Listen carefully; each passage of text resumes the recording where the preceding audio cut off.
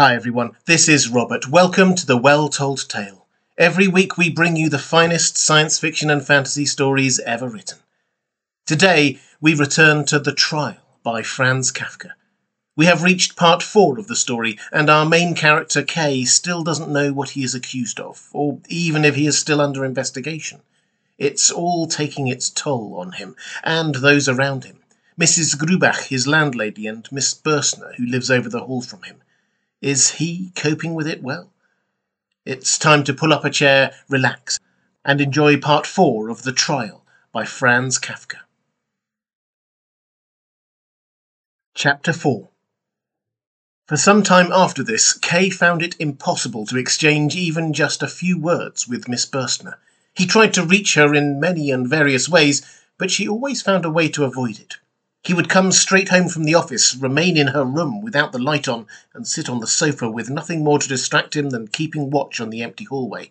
If the maid went by and closed the door of the apparently empty room, he would get up after a while and open it again. He got up an hour earlier than usual in the morning, so that he might perhaps find Miss Bursner alone as she went to the office.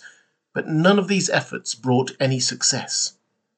Then he wrote her a letter, both to the office and the flat, attempting once more to justify his behaviour, offering to make whatever amends he could, promised never to cross whatever boundary she might set him, and begged merely to have the chance to speak to her sometime, especially as he was unable to do anything with Mrs. Grubach either until he had spoken with Miss Bursner. He finally informed her that the following Sunday he would stay in his room all day, waiting for a sign from her that there was some hope of his request being fulfilled, or at least that she would explain to him why she could not fulfill it, even though he had promised to observe whatever stipulations she might make.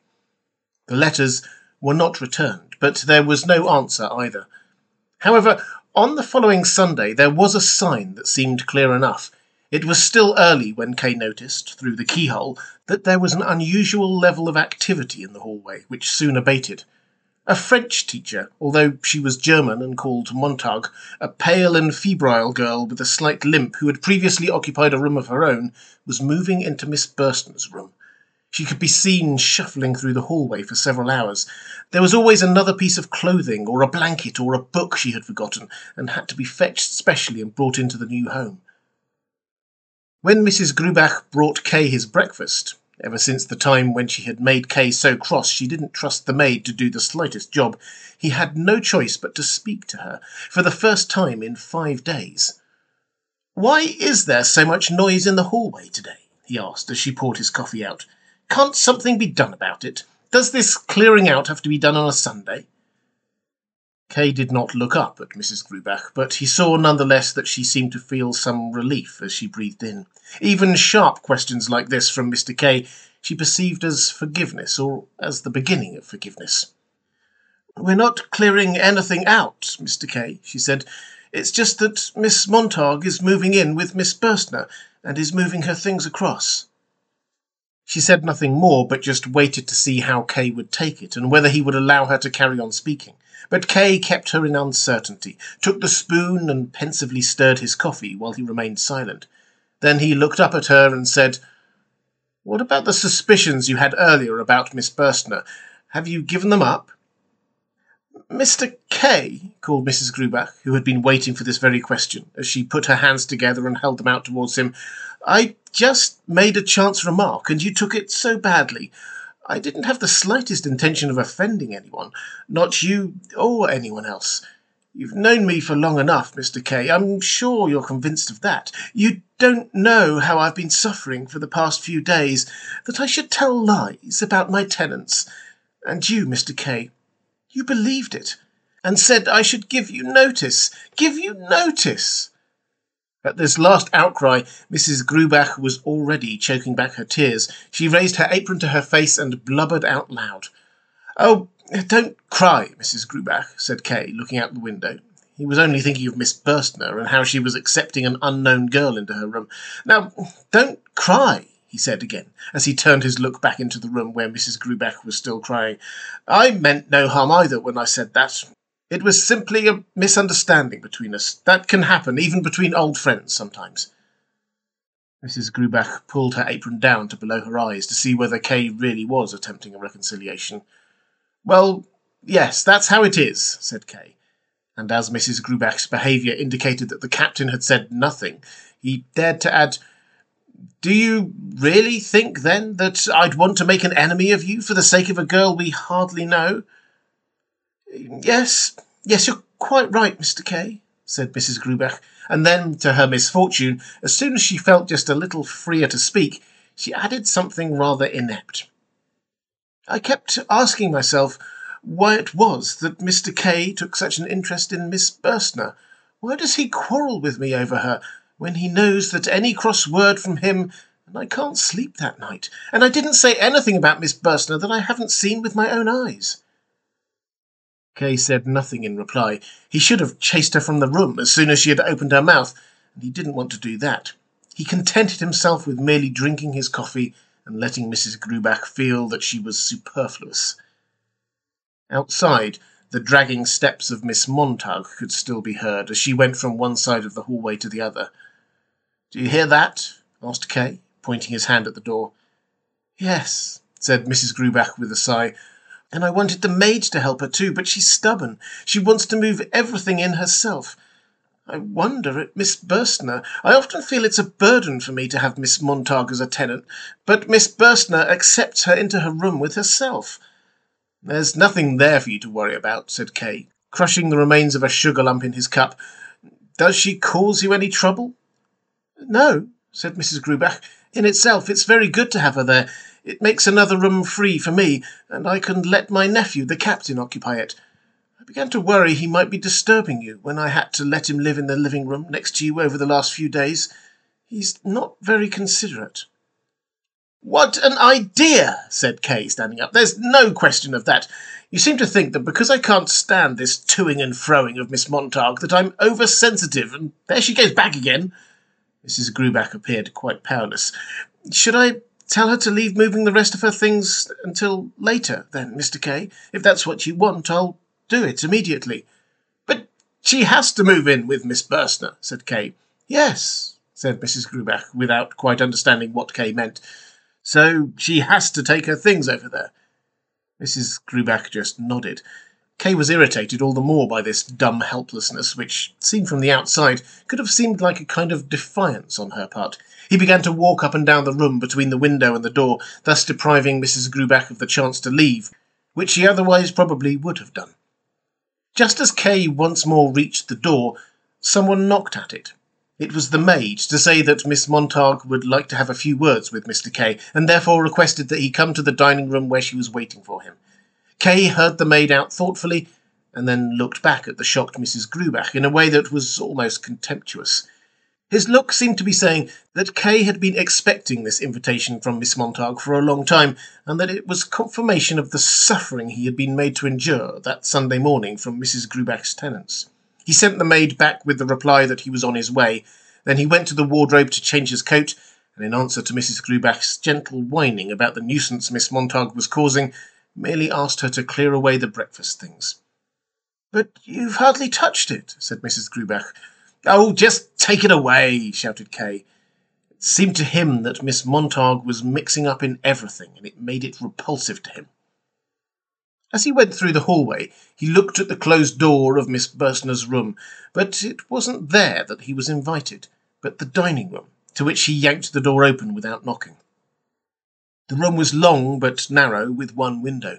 There was only enough space available to put 2 cupboards at an angle in the corner by the door, and the rest of the room was entirely taken up with a long dining table, which started by the door and reached all the way to the great window, which was thus made almost inaccessible. The table was already laid for a large number of people, as on Sundays almost all the tenants ate their dinner here at midday. When Kay entered, Miss Montague came towards him from the window along one side of the table. They greeted each other in silence. Then Miss Montague, her head unusually erect as always, said, "I'm not sure whether you know me." Kay looked at her with a frown. "Of course I do," he said. "You've been living here with Mrs. Grubach for quite some time now. But I get the impression you don't pay much attention to what's going on in the lodging-house," said Miss Montague. "No," said Kay. "Would you not like to sit down?" said Miss Montague. In silence, the two of them drew chairs out from the furthest end of the table and sat down facing each other. But Miss Montague stood straight up again as she had left her handbag on the windowsill and went to fetch it. She shuffled down the whole length of the room. When she came back, the handbag lightly swinging, she said, "I'd like to have just a few words with you on behalf of my friend. She would have come herself, but she's feeling a little unwell today. Perhaps you'll be kind enough to forgive her and listen to me instead. There's anyway nothing that she could have said that I won't. On the contrary, in fact, I think I can say even more than her, because I'm relatively impartial. Would you not agree?" "What is there to say, then?" answered Kay, who was tired of Miss Montague continuously watching his lips. In that way she took control of what he wanted to say before he said it. "Miss Burstner clearly refuses to grant me the personal meeting that I asked her for." "That's how it is," said Miss Montague. "Or rather, that's not at all how it is. The way you put it is remarkably severe. Generally speaking, meetings are neither granted nor the opposite. But it can be that meetings are considered unnecessary, and that's how it is here. Now, after your comment, I can speak openly. You asked my friend, verbally or in writing, for the chance to speak with her. Now, my friend is aware of your reasons for asking for this meeting, or at least I suppose she is, and so, for reasons I know nothing about, she is quite sure that it would be of no benefit to anyone if this meeting actually took place. Moreover, it was only yesterday, and only very briefly, that she made it clear to me that such a meeting could be of no benefit for yourself either. She feels that it can only have been a matter of chance that such an idea came to you, and that even without any explanations from her, you will very soon come to realize yourself, if you have not done so already, the futility of your idea. My answer to that is that although it may be quite right, I consider it advantageous, if the matter is to be made perfectly clear, to give you an explicit answer. I offered my services in taking on the task, and after some hesitation my friend conceded. I hope, however, also to have acted in your interests, as even the slightest uncertainty in the least significant of matters will always remain a cause of suffering, and if, as in this case, it can be removed without substantial effort, then it is better if that is done without delay." "I thank you," said Kay, as soon as Miss Montague had finished. He stood slowly up, looked at her, then across the table, then out the window. The house opposite stood there in the sun, and went to the door. Miss Montague followed him a few paces, as if she did not quite trust him. At the door, however, both of them had to step back, as it opened, and Captain Lance entered. This was the first time that Kay had seen him close up. He was a large man of about 40, with a tanned, fleshy face. He bowed slightly, intending it also for Kay, and then went over to Miss Montague and deferentially kissed her hand. He was very elegant in the way he moved. The courtesy he showed towards Miss Montague made a striking contrast with the way she had been treated by Kay. Nonetheless, Miss Montague did not seem to be cross with Kay, as it even seemed to him that she wanted to introduce the captain. Kay, however, did not want to be introduced. He would not have been able to show any sort of friendliness either to Miss Montague or to the captain. The kiss on the hand had, for Kay, bound them into a group, which would keep him at a distance from Miss Burstner, whilst at the same time seeming to be totally harmless and unselfish. Kay thought, however, that he saw more than that. He also saw that Miss Montague had chosen a means of doing it that was good, but two-edged. She exaggerated the importance of the relationship between Kay and Miss Burstner, and above all, she exaggerated the importance of asking to speak with her, and she tried at the same time to make out that Kay was exaggerating everything. She would be disappointed. Kay did not want to exaggerate everything. He was aware that Miss Burstner was a little typist who would not offer him much resistance for long.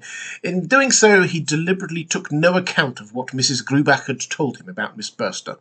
All these things were going through his mind as he left the room with hardly a polite word. He wanted to go straight to his room, but a little laugh from Miss Montague that he heard from the dining-room behind him brought him to the idea that he might prepare a surprise for the two of them, the captain and Miss Montague. He looked round and listened to find out if there might be any disturbance from any of the surrounding rooms. Everywhere was quiet. The only thing to be heard was the conversation from the dining-room and Mrs. Grubach's voice from the passage leading back to the kitchen. This seemed an opportune time. Kay went to Miss Burstner's room and knocked gently. There was no sound, so he knocked again, but there was still no answer in reply. Was she asleep, or was she really unwell? Or was she just pretending, as she realised it could only be Kay knocking so gently? Kay assumed she was pretending, and knocked harder. Eventually, when the knocking brought no result, he carefully opened the door with the sense of doing something that was not only improper but also pointless. In the room, there was no one. What's more, it looked hardly at all like the room Kay had known before. Against the wall there were now 2 beds behind one another. There were clothes piled up on 3 chairs near the door. A wardrobe stood open. Miss Burstner must have gone out while Miss Montague was speaking to him in the dining room. Kay was not greatly bothered by this. He had hardly expected to be able to find Miss Burstner so easily, and had made this attempt for little more reason than to spite Miss Montague. But that made it all the more embarrassing for him when, as he was closing the door, he saw Miss Montague and the captain talking in the open doorway of the dining room. They had probably been standing there ever since Kay had opened the door. They avoided seeming to observe Kay, but chatted lightly and followed his movements with glances, the absent-minded glances to the side such as you make during a conversation. But these glances were heavy for Kay, and he rushed alongside the wall back into his own room.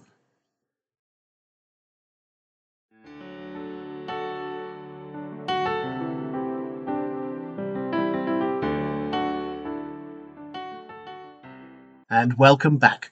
I hope you enjoyed episode 4 of The Trial by Franz Kafka. If you would like to support The Well Told Tale, the best way to do that is on Patreon at patreon.com/The Well Told Tale. There's a link in the description. I'll be back next time with part 5 of the story. I hope you can join me.